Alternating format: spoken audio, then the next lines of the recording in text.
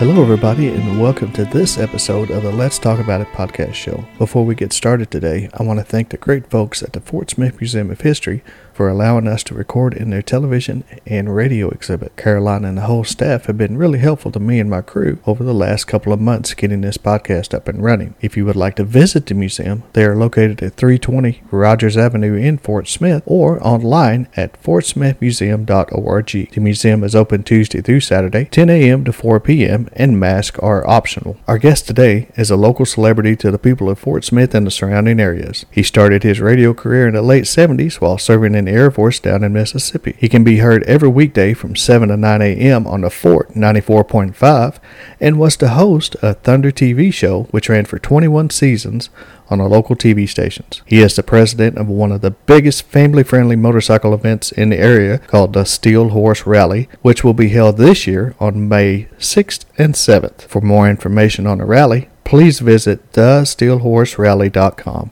And now it's my pleasure to introduce the Snowman, Mr. Dennis Snow. So today I'm sitting down with one of the people that I grew up listening to in the radio world. If you grew up in the 80s and 90s, even into the 2000s, you've heard this man's voice numerous times on the radio.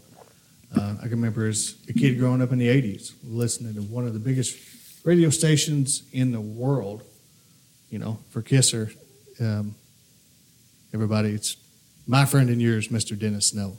How you doing this morning, DJ? Well, not too bad, not too bad. Today we're going to talk about how you got started in radio, and then we're going to talk about the TV program, and then we're going to end the podcast here today on the big Steel Horse Rally that you yourself put on every year with the help of the surrounding businesses. But when did you get started in radio, and how did you go about doing it?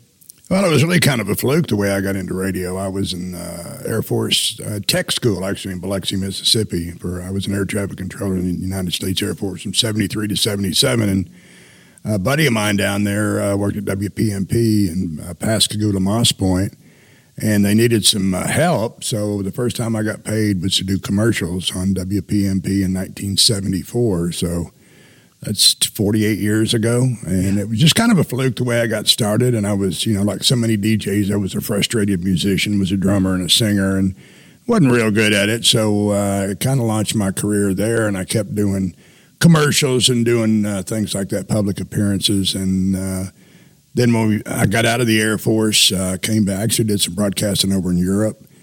Came back here and decided that I went back to college, got my degree in broadcasting, and decided that I wanted to do that for a career for the rest of my life, and I've been real happy with the choice. But, of course, I came to Kisser in the late 70s, and back when we were a monster radio station, we had a rock format back then, 100,000 watts. We were the number 2 station in the country, as a matter of fact, so that was pretty awesome. And then they decided to change the format in 1986 to Top 40.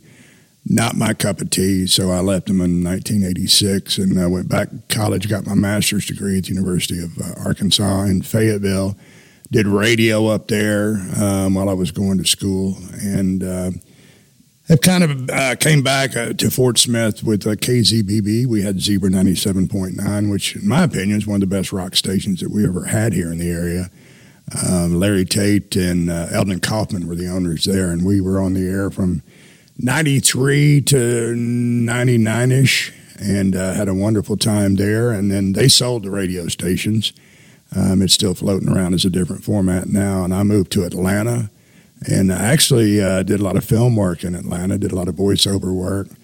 Met my wife, who I've been married to for 16 years, and we actually came back on vacation here one time. I'm from Hot Springs, and we were in Hot Springs, and she wanted to see where I'd done radio, so we came up here and ran into Fred Baker, and the rest, as they say, is history. I came back and went to work for Fred in there for just a minute, and then ended up at where I am now at the Fort 94.5 FM. Bill and Karen Ferris own the radio stations, and I've been broadcasting there now for, 14 years. It's a lot of fun, and it's really, I love this community. That's been a really big part of my broadcasting career, has been being involved with the communities, helping, in any way that I can give back, whether it's promoting an event, doing a podcast, whatever I can do to give back to my community, I've always done. And taking a lot of pride in that. And that's kind of how the Steel Horse Rally got started, too. But we'll talk about that a little bit later. But so 48 years in broadcasting, and I'm still not tired of it. So. And that's the thing. If you can do something, somebody told me one time, if you can do something you love, you never work a day in your life. That's right. I mean, I've been very, very fortunate. Everything I've done in my life as far as careers, from being an air traffic controller, I've had a real passion for. And you're right. You don't feel like you almost feel like you owe them money because you have so much fun when you're doing it. And I've probably broadcast all over every square inch of Fayetteville, Van Buren. We've done live remotes. And like I said, one of my proudest moments has been when I do it for charities, when I do it for other people. A couple of things I've done in the past. James Killian needed a heart back in the 80s, and his employer fired him because he didn't want to see an increase in his insurance rates. So I climbed up on the Central Mall sign and set my goal at, I think, $10,000, and we ended up raising almost $50,000. And it was pretty cool because at the end of everything, when I came down off the sign, we actually got to fly to Louisville and pay cash for a heart. So that was pretty cool. That was kind of cool. That's something that doesn't happen every single day. And then I walked across the state of Arkansas for St. Jude's Hospital. That was a lot of fun as well. That's such a touching facility that does wonderful work with children if you've never been there. Of course, Danny Thomas started it, and we got to get to know that crew quite well. But it's just things like that keep me going. And, whenever you can help somebody, I think there's a saying that says a man never stands as tall as when he stoops to help a child.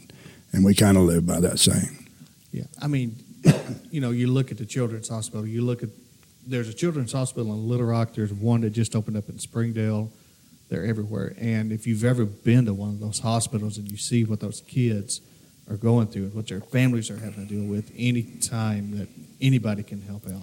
Yeah, it's really not fair to see a child suffer like that. I mean, especially as an adult who's had a wonderful life and a great career in radio, to see a child that's needlessly suffering. And anything you can do, be it, St. Jude's or be it the Arkansas Children's Hospital, I mean, you can't help but give any way in your talent, time, or efforts that you can.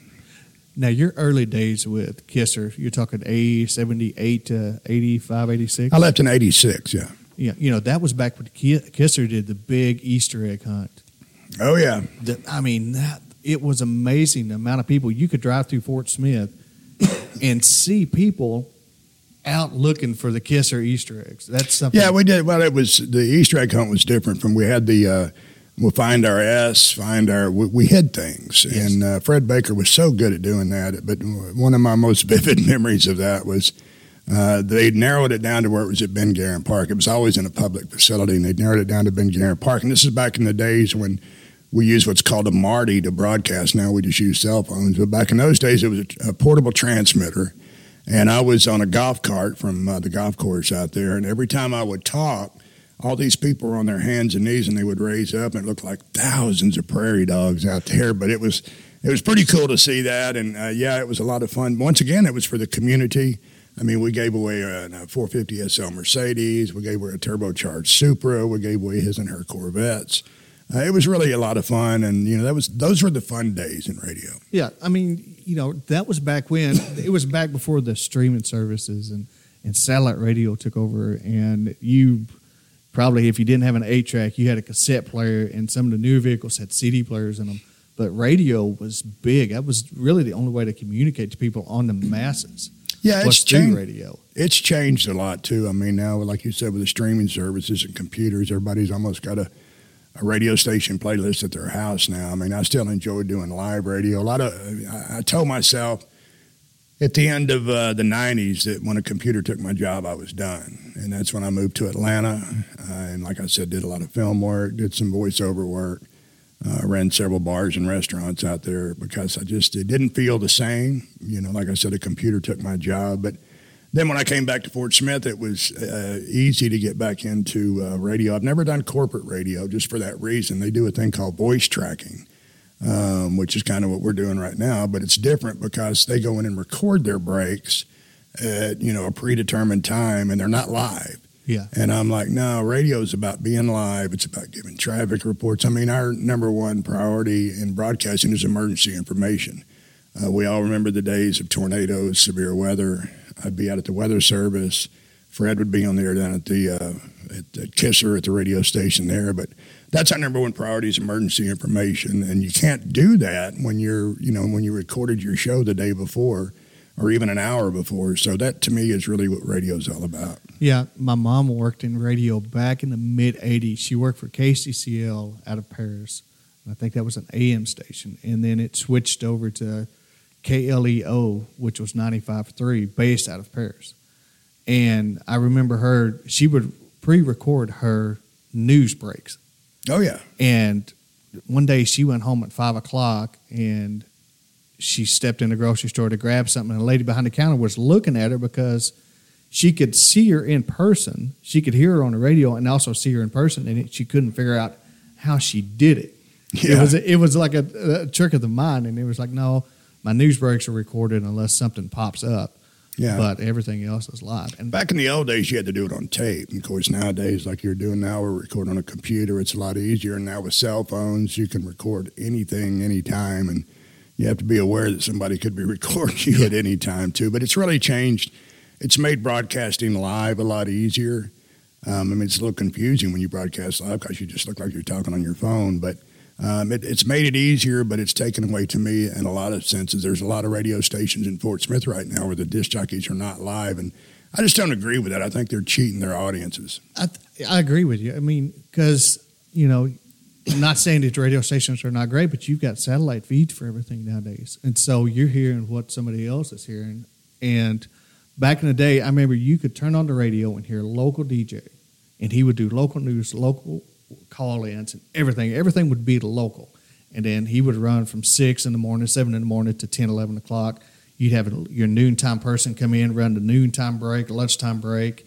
Somebody would come in and run the 3 to 5, 3 to 6 shift, and then somebody come in and run overnights.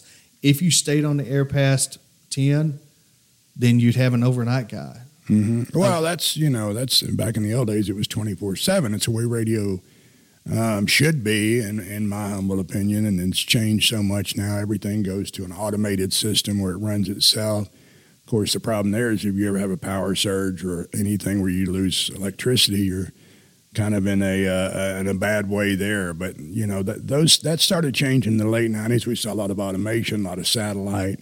But we still take pride in the fact that when I do my morning show on the Fort 94.5 every morning from 7 to 9 a.m., I'm still live. Jessica, our midday girl, she's still live. Our afternoons are still live. Now, we do go to satellite overnights because, we know that listenership drops considerably. And then there's the cost of employing talent. And that's what a lot of people were trying to do was save money. But in radio, the talent is what you're selling. So I never agreed with the fact that you let people go to make more, to save money and then make money. To me, it was almost, I don't know, when you voice track and when you do it, it's almost like you're taking advantage of your audience. So we take great pride in the fact that we're live because to me, that's what radio is all about. And I really feel like right now radio is coming back full circle. You're seeing more and more stations in big markets that are going back to live again. Because when you come to a town in the old days, you could turn on the local radio station or hit your scan and find a station and get all the local flavor, the local weather. You could find out where to eat. You could find out everything that you need to know. And nowadays it's more about making the almighty dollar, and it's all about that P&L, which, still radio is a business. And, of course, the older I've gotten, I understand that. But to me, it's easier to sell a live personality that represents their city. Yeah, I mean, that's what's crazy because you can jump on the internet now and listen to local radio stations. Like there's a website I go to, Radio Garden, and you could pretty much listen to any radio station in the world, and it's their live broadcast or whatever they're broadcasting. But I can listen to South Dakota, California to my computer just as I would if I was there. You hit the local commercials, the local news, the local weather, everything that goes with it. So that being said, I mean, I don't think local radio will ever go away. I don't think satellite radio or streaming services will ever put it completely out.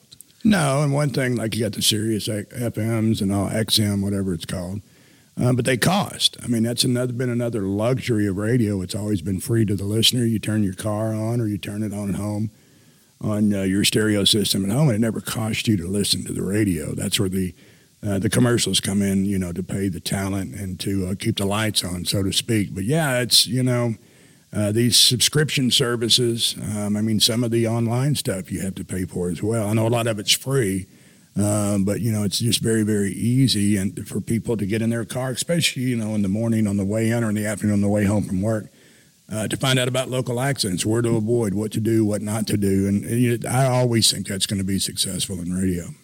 Now, your time down in Atlanta, you said you did voiceover work. And, is there anything out there that people could go and listen to hear the work that you did while you were in Atlanta? I was in Sweet Home, Alabama, the movie. You can see me in there. I did a little bit of voiceover work for that. The Fighting Temptations, worked with Cuba Gooding Jr. Most of the stuff, some of the national commercials I did have come and gone. Mm-hmm. But, those pay well. You have to get your SAG card, especially if you have a speaking part. But it was a lot of fun. It was real different. And, it was something I'd always wanted to do. And being in a major market like that, it's a lot easier to do. My television show, which is called Thunder TV, and it's always been called Thunder TV. The reason I moved to Atlanta, Georgia, was because we'd met with a guy named Ted Turner. And Ted Turner had a huge interest. He was about to launch this new network called Spike TV. And we had a business plan, and we had a pilot episode of Thunder TV that we showed to him and to his management.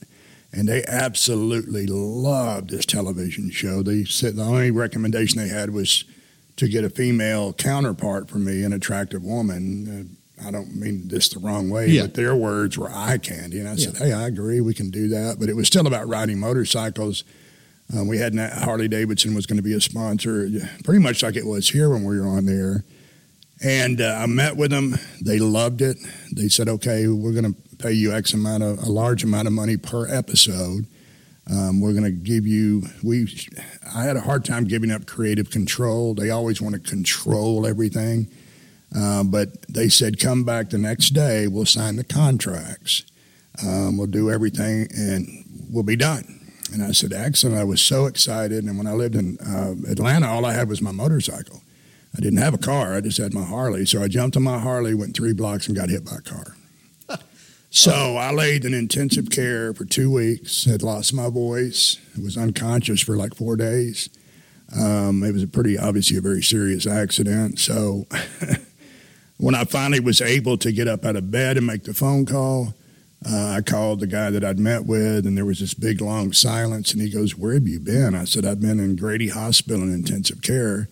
And I said, don't tell me that you stole my idea. He said, there was another long silence. He said, well, no, we didn't steal. I said, don't tell me you call it Thunder TV. He said, no, you ever heard of American Thunder? That's where it came from. So, sometimes things happen for a reason, I guess. Yeah. It was a tough pill to swallow because I was so excited. Like I said, it's something I'd worked for my whole life. And I finally got it, or got really, really close to it. I could smell it. And like I said, it was a very serious motorcycle accident, and all you can do is laugh and move along. Yeah. So at what point in your life did you become a motorcycle enthusiast? Oh, I've been riding motorcycles my entire life. I got my motorcycle endorsement when I was 14 years old.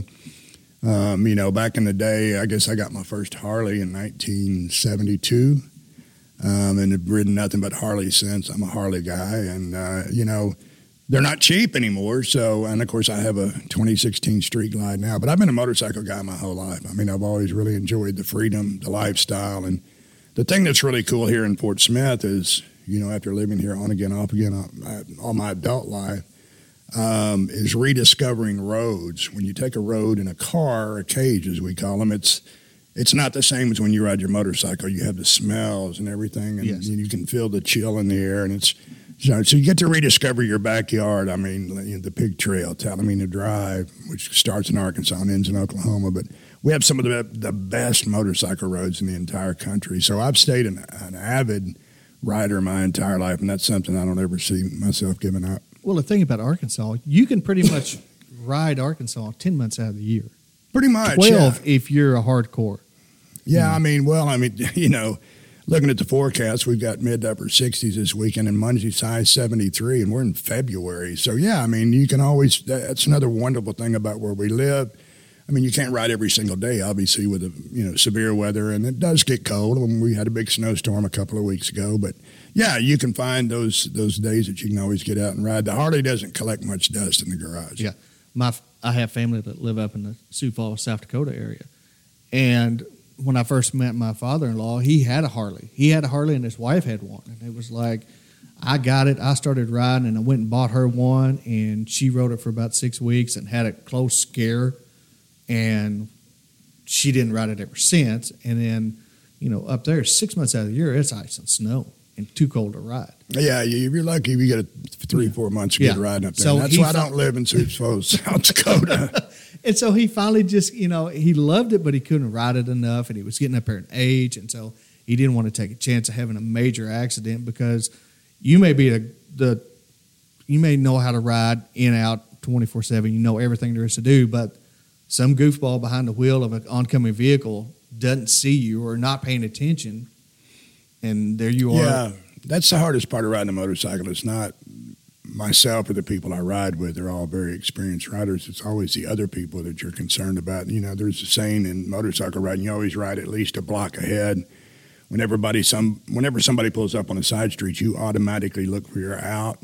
If you don't ride like that, then you probably are going to have an accident. There's a lot of people that don't pay attention to motorcycles. You can hear my motorcycle big time, but a lot of people, they're smaller, obviously. Both motorcycles I got hit on, and the 2 bad wrecks I've had in my life were black. So now I ride a white motorcycle, white so you can see it a little bit better. But that's a very valid point. It's not myself and my crew that I worry about. It's the other people on the road. And you really have to ride very, very defensively. And you have to be very, very aware of what's going on around you. Even back when I was a drinking man, which I haven't had a drink in 17 years, but even when I was a drinking man, I never rode the motorcycle when I'd had 1 sip of alcohol, because it's hard enough to stay alive, clean and sober. But when you throw alcohol in the mix, it really increases your chance of having a wreck. So, it's a wonderful, wonderful. It's much more than a hobby for me. It's a lifestyle, and I really enjoyed riding this motorcycle. My wife loves it as much as I do. Every vacation that we've taken for the last 12 years, we've had the motorcycle with us. We've traveled coast to coast. We've been to Canada a couple of times on the bike. We crossed the border on the bike. We didn't, take the car. Of course, been to Sturgis several times, and now it's nice to know that the Steel Horse Rally has reached a level of 100,000 plus people. So the Steel Horse Rally is really starting to get national attention as the place to come in, and the first weekend of May every year. Yeah, the Steel Horse Rally.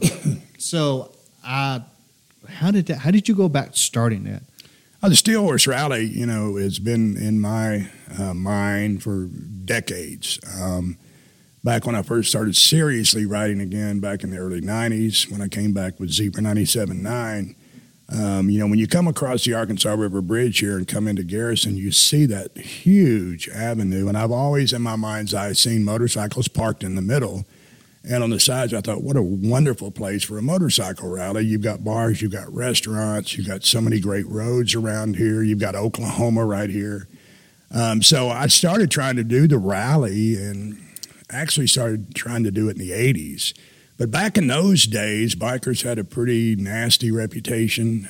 We were still, looked down upon, if you will. And as time progressed, and I fought the city over it, they didn't want to talk about it back in the day. So I kind of put it on the back burner. But I kept trying every year to get them to listen to me.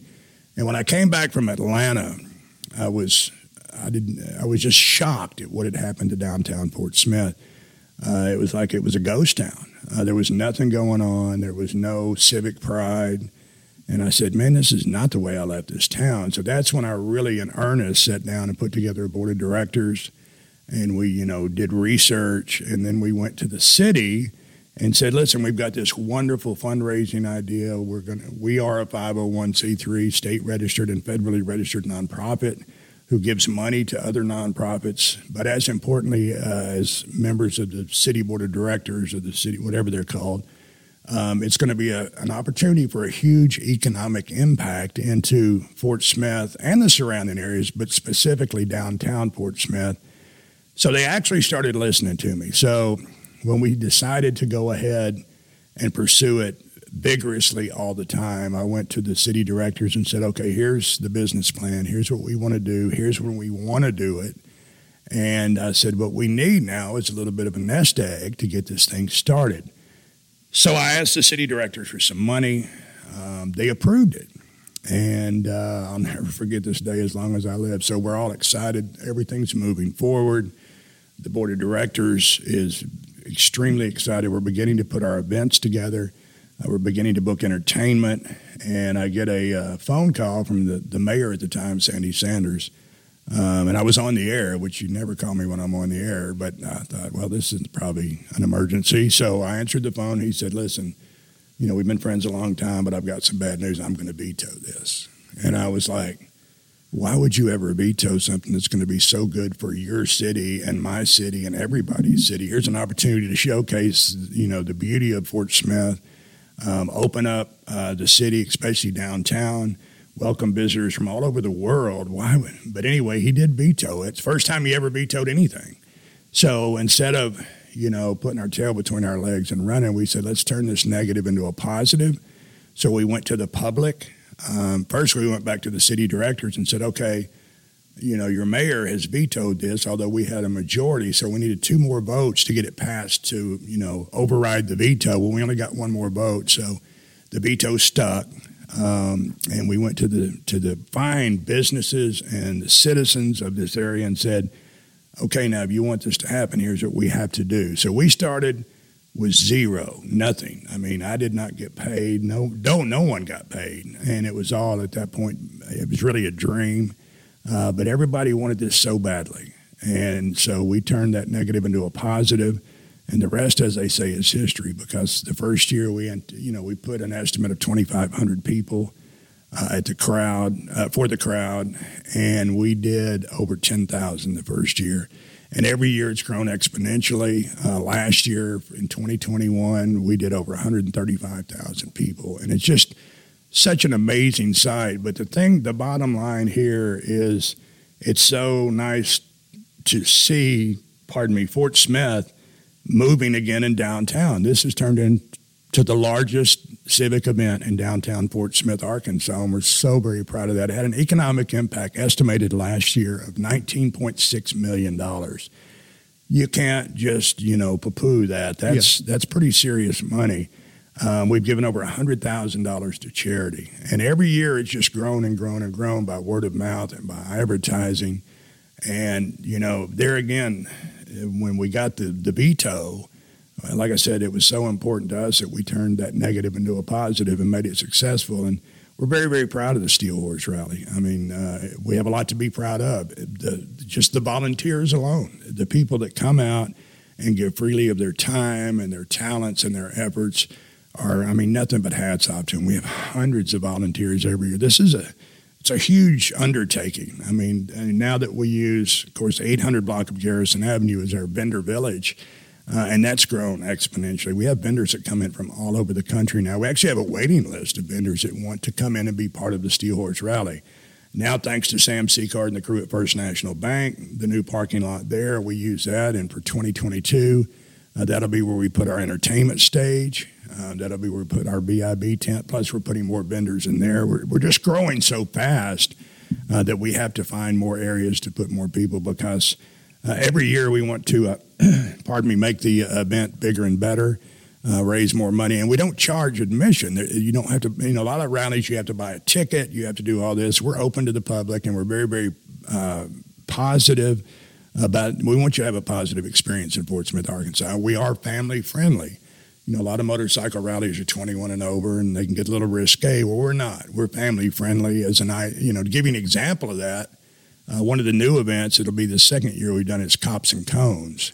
And what that is, because the motorcycle rally, the Steel Horse Rally, is dedicated to all who serve, be it a veteran, be it law enforcement, be it active duty, be it a first responder. That's what we're all about. We dedicate this rally to them.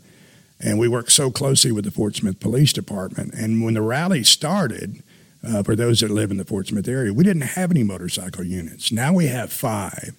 And they credit the Steel Horse Rally with that, actually kind of getting that ball rolling, if you will. So We're very, very proud of that. But Cops and Cones is where we were working so closely with the motorcycle unit every single year. And we said, we need to do something to showcase these men that ride these Harley Davidsons and have some fun with it. So on May the 7th this year, Saturday at 10 a.m. in the morning, we meet right there just to the east of Towson and Garrison.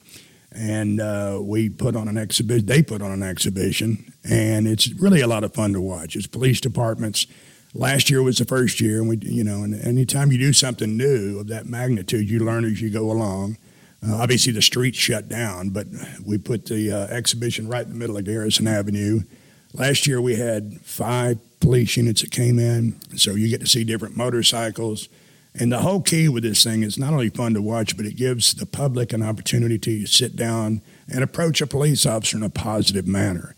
It's good public relations for the police officers. It's great community involvement for the citizens that come out. And it's a lot of fun to watch. But it starts at 10 a.m. on Saturday, May 7th this year. It's right there in front of Johnson Flores. And like I said, we shut down. The street's already shut down, but we shut down the shutdown. But it's only for 2 hours, and it's really all the kids come up and want to take pictures with the motorcycle officers. And that's just one of the many things that we do. I mean, the Thunder Through the Valley Parade, that's a really spectacular event to be involved with if you ride a motorcycle. We've moved the starting point on this because last year, as we got ready for the rally, the week of the rally, we used to start at Fort Smith Park because of the size of it, because we have hundreds, if not thousands, of bikes that show up. We had a tornado on Tuesday before the rally that devastated a bunch of trees out there. So we moved it down to Riverfront Park, Harriet Kelly Park. That's where we stage. That's where everybody got together. And we're going to leave it there. It's a shorter ride, but no offense, Clayton Expressway is not in the best shape. So it's a shorter ride. We come up A Street. We stage at 3 o'clock. We go kickstands up at 4 o'clock. And we come up A Street to 12th Street. Right there by the OC, and it's now Civil Acts, and we turn right there on Garrison and make a loop. But it's really a spectacular event to witness, even if you don't ride. Bring the kids down, stand on the sidewalk, and witness that. And a special thanks to not only the Fort Smith Police Department, but the Fort Smith Fire Department.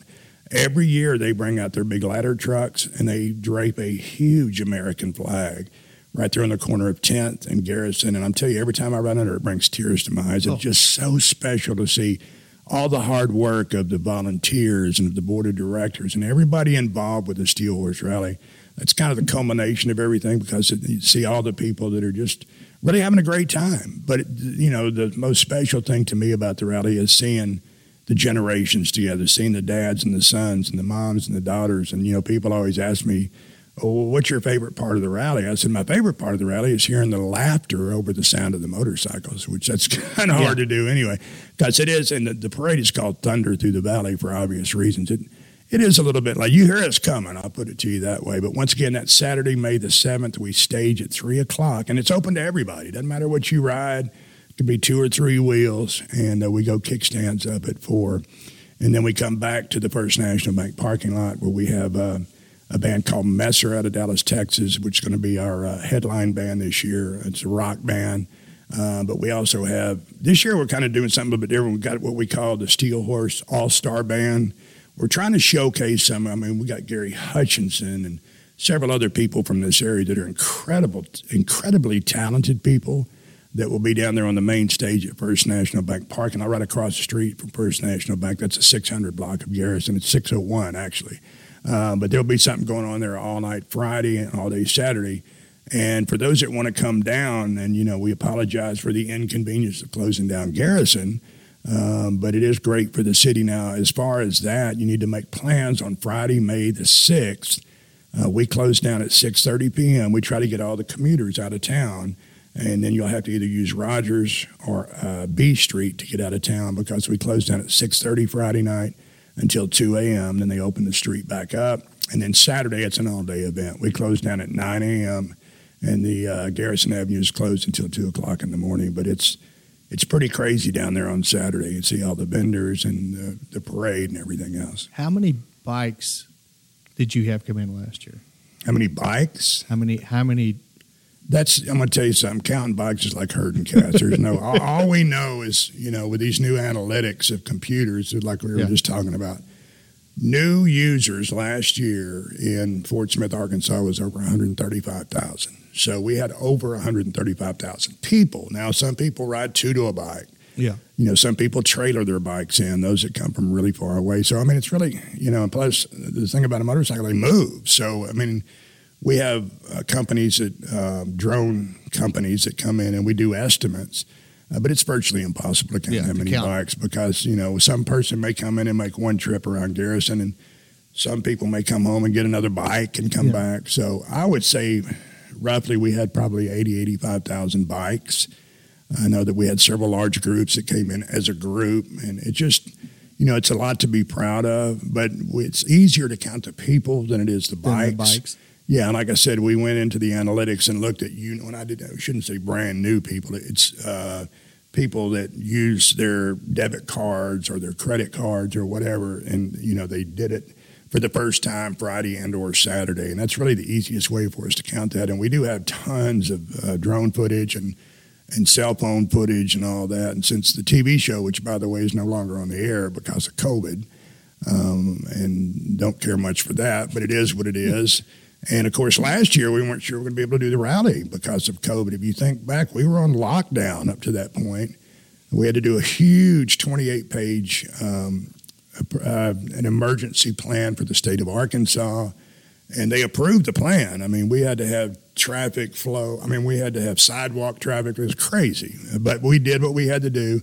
And the day that we got approved, that day at noon, the governor said, well, we're going to lift all this stuff. So we were able to do the rally, but we had to do 6 months' work in 6 weeks. Yeah. So this year we have a little more time to put everything together. And once again, it's May 6th and May 7th. And all the information that you ever need for the Steel Horse Rally is available at thesteelhorserally.com. That's the official webpage. You can go to The Steel Horse Rally on Facebook, Instagram. We do all the social media stuff and all the information, which changes quite frequently. Another thing that we're really excited about, this will be the second year that we've used the entertainment district. This is a brand new ordinance for Fort Smith, and this allows people of age, 21 years old or older, once you get ID'd, you get a wristband, and then you get an entertainment district cup, which, by the way, they're $5 a cup, and every single penny from the sale of those cups goes straight to our charities. It doesn't go to administrative costs. It doesn't go to any other costs. It doesn't go to entertainment. It goes straight to our charities, and we should be naming the charities probably next week, by the way. But then you can walk around Garrison Avenue and areas adjacent to Garrison Avenue as long as you have the approved cup. The police department, all law enforcement knows that's the cup. And as long as you're not acting a fool, then you're fine walking around with this entertainment district cup. And we're very, very excited again because this is a new ordinance. So every year we're learning how to use it more effectively. We had 0 arrests last year, and have that many people. With 0 arrests. 0 arrests. In fact, the last 3 years we've had 0 arrests, and that is something that I'm extremely proud of as well because you think about all the people, and some of them are drinking, some have it a little more heavy than others, and that's okay, but to have 0 arrests, that's pretty spectacular. And, one thing about motorcycle riders is they'll police themselves, especially large groups or clubs or organizations that ride together. If somebody starts getting out of line, they'll let each other know, hey, you're reflecting on all of us, knock it off. So, but like I said, we're very proud of 0 arrests. We've just been very, very fortunate. When you have that multitude of people, eventually something's going to happen, but we're very, very prepared for it. We have an emergency action plan. We work with FEMA. We work with Sebastian County Emergency. We work with everybody, Fort Smith Police Department, Sebastian County Sheriff's Department. You can't foresee every single problem, but I know that it's this city and this county and this community really support this rally. And I cannot, as the president of the rally, begin to thank all these people enough because a lot of people put a lot of time and hours. And some of the ideas, like cops and cones, that came from somebody who had an idea. And so, we listen to every single idea. I have a wonderful board of directors that directs me. And, it is what it is. They've grown. The rally has grown. We're very proud of it. Once again, all the information is always available at thesteelhorserally.com.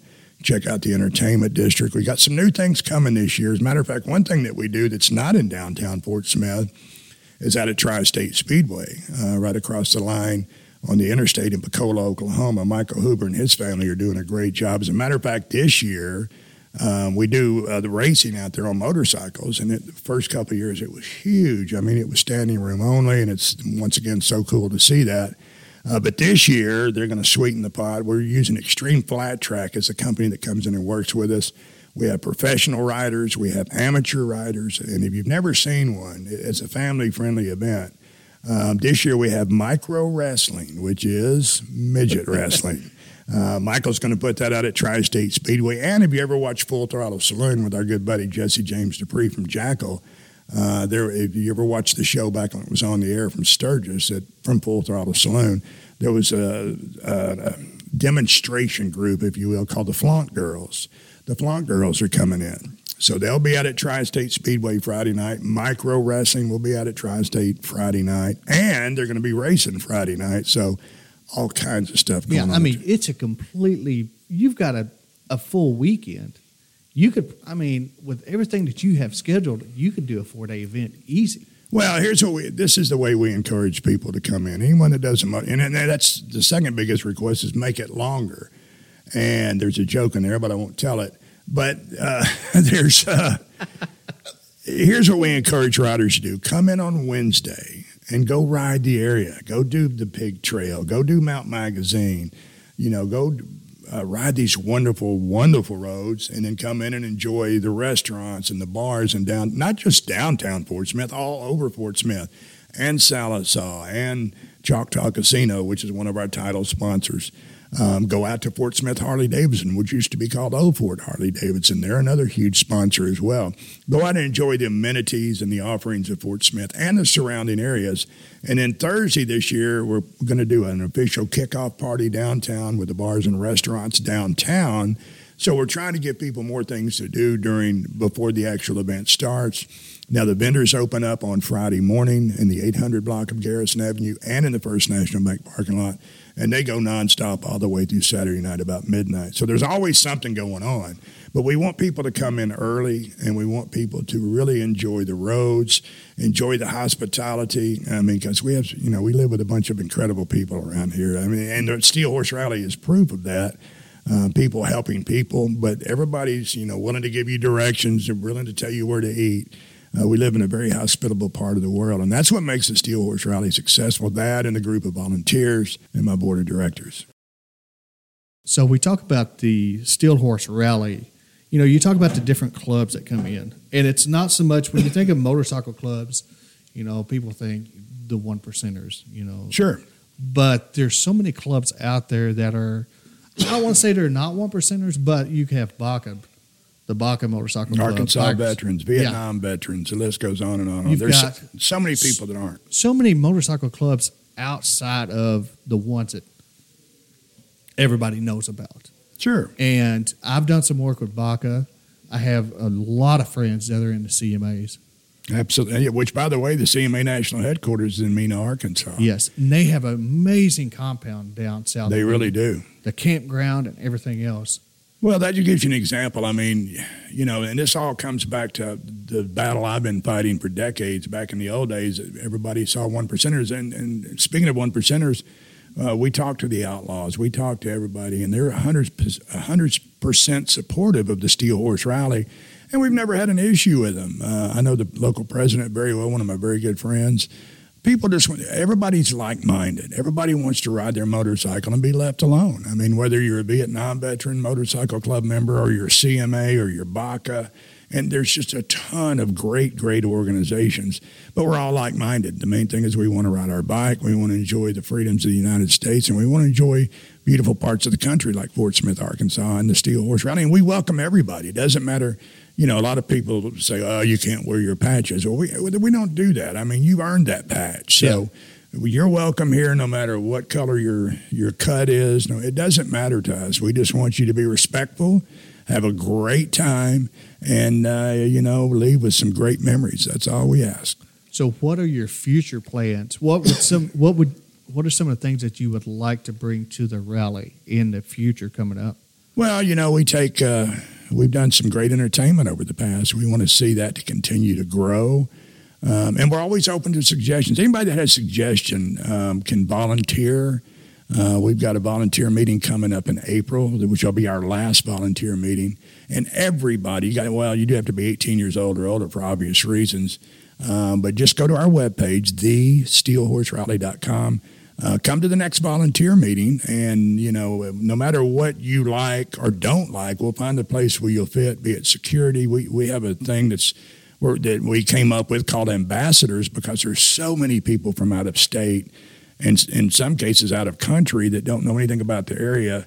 And these ambassadors are clearly marked, and they're there simply to answer questions and help you have a great time. You could do that if you live in the local area and know it. But we really, I can't thank the volunteers enough. They really are the fuel for the Steel Horse Rally. They're the ones that give tirelessly of their time. It's really amazing over this will be the 8th annual. So over the last 10 years, how many of these volunteers have become like family members to me? My best friends now are volunteers because, they're good people. Anybody that gives freely of their time like that and doesn't get paid and doesn't whine and complain. That's one thing we ask at the rally is leave your negative attitude, at the door. We don't want any negative attitudes. We don't want any hostile situations at all. We've had one incident in 8 years, one. And that's pretty amazing in itself. But, when you come into downtown Fort Smith during the Steel Horse Rally, and I don't mean to sound hokey, but you feel the love. You feel people that are all just relaxed. Everybody's like, man, this is awesome. In fact, one of my favorite quotes is, can you believe this is downtown Fort Smith, Arkansas? Because it's so different, but it's all in a positive manner, and everybody's having such a great time. It's really contagious. And if you come to the Steel Horse Rally and you don't have a good time, then you're trying not to have a good time. If you want to complain, you're looking for something to complain about. But like I said, we try to offer people enough things, family-friendly, to do that there's always something to do. The main thing is just go out there and enjoy the other people, because they're on their motorcycles too. And it's really amazing to watch when we close down the street. And it's such a beautiful sight to see the bikes lined up front wheel to front wheel on the yellow line in Garrison Avenue. It turns into a bike show. Everybody's showing off their bikes and looking at other people's bikes. There's countless hours spent that way. But one of my favorite photos of all times is a mother who was out with a stroller at 9:15 on a Saturday morning, and she's handing this big burly biker with a cut on. She's handing her infant baby over to this total stranger so she can take a picture, so this big biker can hold her baby and take a picture. I said, that's what the Steel Horse Rally is all about. We want it family friendly. That's it. We don't. Because you hear the horror stories coming out of your big events. You hear some of the things that happen, some of the things that happened in the past. And we don't want that. We want it to stay family friendly. Well, anytime there's been an event, and I can think of one that happened in Las Vegas, but these bad blood things start elsewhere. They don't ever start on the grounds of a rally, and they bring their problems with them, and it creates a problem, And the time we had a problem, that's exactly what it was. And it's the only time that we arrested a bunch of people because they deserve to be arrested. Yeah. Our concern is public safety for everyone. If you want to park your car over on Rogers Avenue or on 6th Street or wherever and walk over, with your family, we want you to feel safe. And if you don't feel safe, you come find me and we'll make sure that you do. But a very, very special thanks to Fort Smith Police Department. They work tirelessly. But we've already met several times. We have everything from undercover officers to snipers on roofs, which we don't need. No. But it's all there to make people feel safe. And they do an incredible job. In fact, we have an active captain of the police department on our board of directors just to offer us advice on how to do things correctly. And we take great care, and we put a lot of hours in to make sure that the rally's done safely, because we want to I want this rally to continue long after I'm gone. We're trying to build it good enough that eventually I can step away and the next person will step in and keep it going. Now, we don't want to end up like another motorcycle rally where the city gets mad at us and they get run out of town. We don't want that. Yeah. We work really closely. I told you the story about the former mayor that vetoed the vote, and I'm sure he's wishing he hadn't done that because look how it's turned out.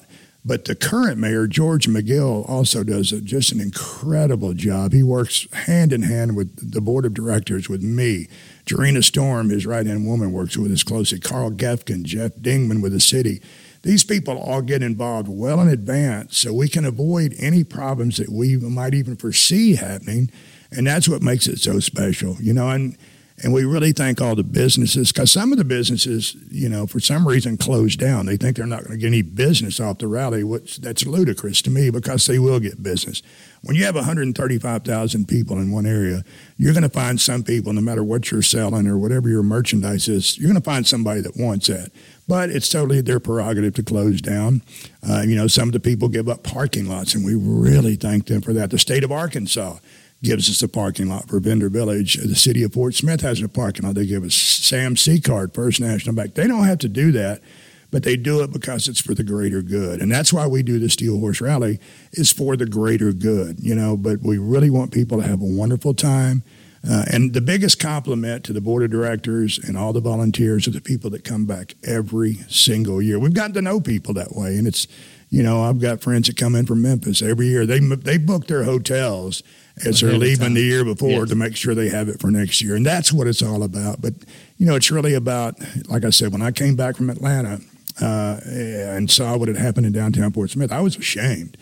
I remember back when the Blues Fest was packed and everything. I remember when people from Fayetteville came down here to have a good time, and I saw that it was the other way around. And, people are returning to Fort Smith again, and we're doing our part. And all we ask is that people that come into Fort Smith do their part, have a great time, spend all the money you want to spend, but be respectful and be safe, and come back next year to the Steel Horse Rally. So, because you're pretty much going Wednesday through Sunday. So on Sunday afternoon, after everything's said and done, can you look back and go, it was amazing, or do you start going, okay, we did this? Can we start? Well, do you spend time yourself enjoying what you just did over the last 3 days? I wish. No. We start 7 a.m. Sunday morning. All the excellent volunteers and those that want to come, we start cleaning up. Cleaning up, yes. And I preach this to everybody every year, we want to leave that area cleaner than we found it. And that takes an army of people to do. My neighbors, when I got out there last year at 6:30, they were already out there on the street picking up trash. And we have a team that does that during the rally, but there's inevitably going to be trash. City of Fort Smith street sweeper, he sweeps before and right after the rally. But this is, once again, a civic pride. This is people coming together going, hey, we love this event, but more importantly, we love what it's doing for the citizens and the businesses of Fort Smith. Whatever we can do to help make this continue to be successful, we will. But that starting Sunday morning, we all start cleaning up. My wife's out there with me. I'm out there. Everybody's out there. And we start with the parking lots because, once again, Sunday this year, after the Steel Horse Rally, is Mother's Day. So we want to make sure that not one single restaurant goes, man, they couldn't park there because there was beer bottles there. No, number one, we don't allow bottles on the avenue, but we want to make sure that it's totally clean and they can come back and have a wonderful day of business on Sunday. In fact, somebody wrote a newspaper article one time. They were impressed that the president was out there cleaning up. But, hey, we do what we got to do. But they said it was so impressive to drive through downtown Fort Smith at noon on Sunday, and you couldn't tell anybody had been there. Yeah, you couldn't tell that there was a motorcycle rally with over 150,000 people there a day before. Well, that's a huge compliment, once again, to the volunteers and to the businesses and to the people because, everybody could just turn their backs and go, we're not picking that up. I'm not getting that cigarette butt off the ground, but they don't. Yeah. They stop and they take a second. And so many businesses volunteer items like the trash receptacles. And we have people that have the barriers that we put up for safety to keep cars off of Garrison Avenue. Beam Construction does a great job there. Time striping, they help us with everything from the big signs to, it's amazing how many businesses give way above and beyond. And they do it every single year. They're like, we'll be back next year. Because there again, it all comes back to, what we want people to live by during the rally is have a great time, be respectful. And if we all do this in the same direction at the same time, we can make this work as long as we want to. But I am just amazed at how many businesses and individuals give freely to make this thing as wildly successful as it is. And then, like you said, the money you make goes straight back to charity. Absolutely. Now, there's administrative costs. I actually get a salary now. I didn't get paid for 2 years, but I get a salary now. But, you get paid because look at the responsibilities you're taking on yourself to get everything done. Well, and you got to have one person that's, just like we're in the Fort Smith Museum of History, which, by the way, during the rally, they always do something, thanks to Caroline Spears and her crew for doing what they do. They'll have, I don't know if they're doing the bike show this year. I hadn't had time to talk to her yet, but I think they are. They've done it every year. I know that. Yes. They set up where they have, burgers and cold beers or non-alcohol, whatever you want, they have it for you. But this is another example of a charity helping another charity. And that's what the rally comes down to, is it's not just charities, it's people helping. But yes, the money goes to, and we're officially going to name the rallies next week. The hardest decision as a board of directors we probably have to make is the fact of we have so many charities that apply. And our number one, we have a couple of rules with the charities. Number one, it has to be local. We do not give money to national organizations to, supply somebody's multi-million-dollar salary. We don't do that. Yeah. It has to be. We want everyone to see where all the good time money that we raise during the rally goes. And Fort Smith Museum of History has been a recipient of that in the past, not because of what they do for the rally, because sitting here today in the Fort Smith Museum of History in the broadcast room, it's just, we want to support places that support the community of Fort Smith or tell the story of Fort Smith. But one of our rules is local charities. And, pardon me, our mission statement says it's for veterans, children, and for the betterment of Fort Smith. So they have to fall somewhere in that category. I know one of our newer charities, Handing Out for Youth and Family from last year, Charlotte Tidwell does an incredible job. It's not just giving out food to those in need with food insecurities. It goes beyond. It's about teaching youngsters how to garden. I mean, there's so many amazing charities, and we would love to be big enough to give money to every single one of them. But like I said just a moment ago, our hardest part of the year is picking out the charities of the several dozen applications that we get. Yeah, and like you said, you have the local charities that are in need as much as your big nationwide.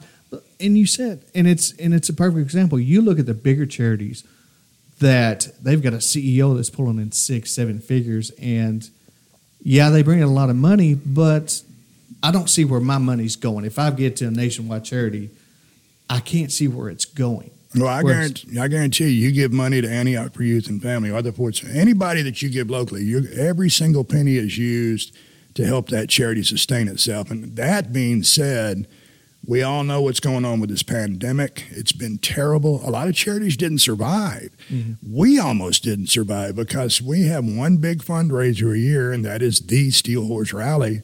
And during 2020, we got shut down, just like everybody else got shut down. And we came very, very close to going completely out of business.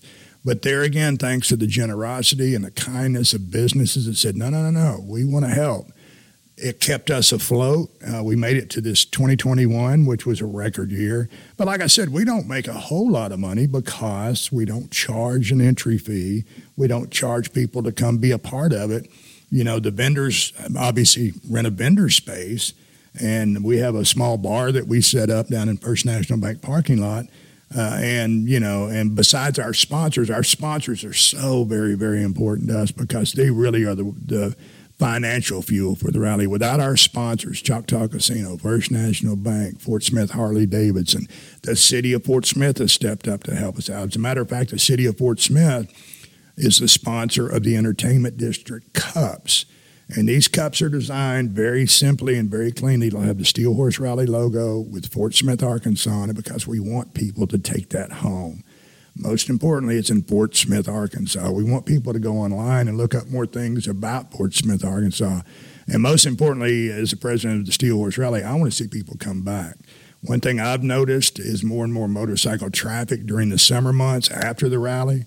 It's because people that have never been here are coming here and going, wow, this place rocks. Mm-hmm. And, you can go out and ride during the week and not see another car for an hour. It's pretty cool. And I know I still take a lot of enjoyment from doing that. I mean, that's another reason I still ride the Harley-Davidson with my beautiful wife in it. It's a very special place.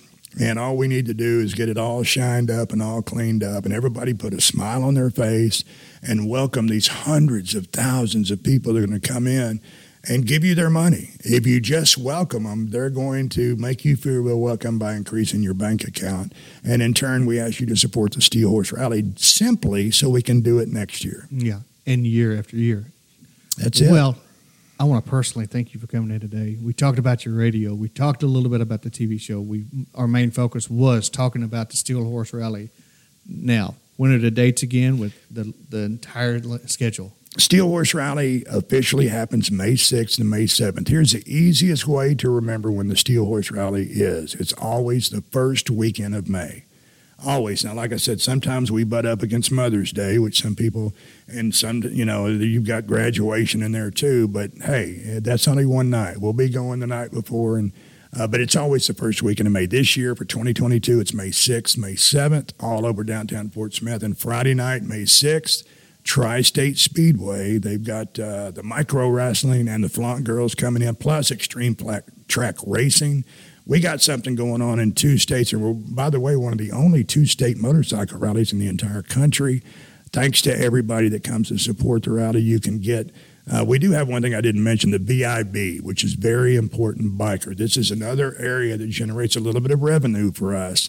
We have a VIB tent where you can sit down, which is a huge commodity during the rally. I mean, you ride in sitting down, but yes. When you've walked all day long looking at all the vendors, you want to sit down. The VIB tent has places to sit. You have your own waitress there. They come to you. You get a goodie bag from area merchants, and you can get VIB packages starting very, very soon at thesteelhorserally.com. I think it's a $99 donation, which is cheap for a VIB deal. You also get to, when you go to Tri-State Speedway, we have a special, the VIB Lines of Steel Horse, the Shootout Lounge, which is closed. Unless you have a VIB pass, you can't even get in there. So it's a lot of special things going on. But once again, thanks to you for having me, DJ. I appreciate it. And don't forget, any information you ever need is thesteelhorserally.com. Okay, sir. I want to thank you for coming in today. Take your time. I know you have a busy schedule, and May's going to be here before you know it, and you got to get to your next meeting. So I appreciate your time today and look forward to talking to you again. All right, man. Ride hard. This podcast is brought to you by the Fort Smith Museum of History, located at 320 Rogers Avenue in Fort Smith, Arkansas. The museum is devoted to preserving the history of Fort Smith and the surrounding area and is open Tuesday through Saturday, 10 a.m. to 4 p.m., or you can visit them online at www.fortsmithmuseum.org. For museum and ticket information, please call 479-783-7841.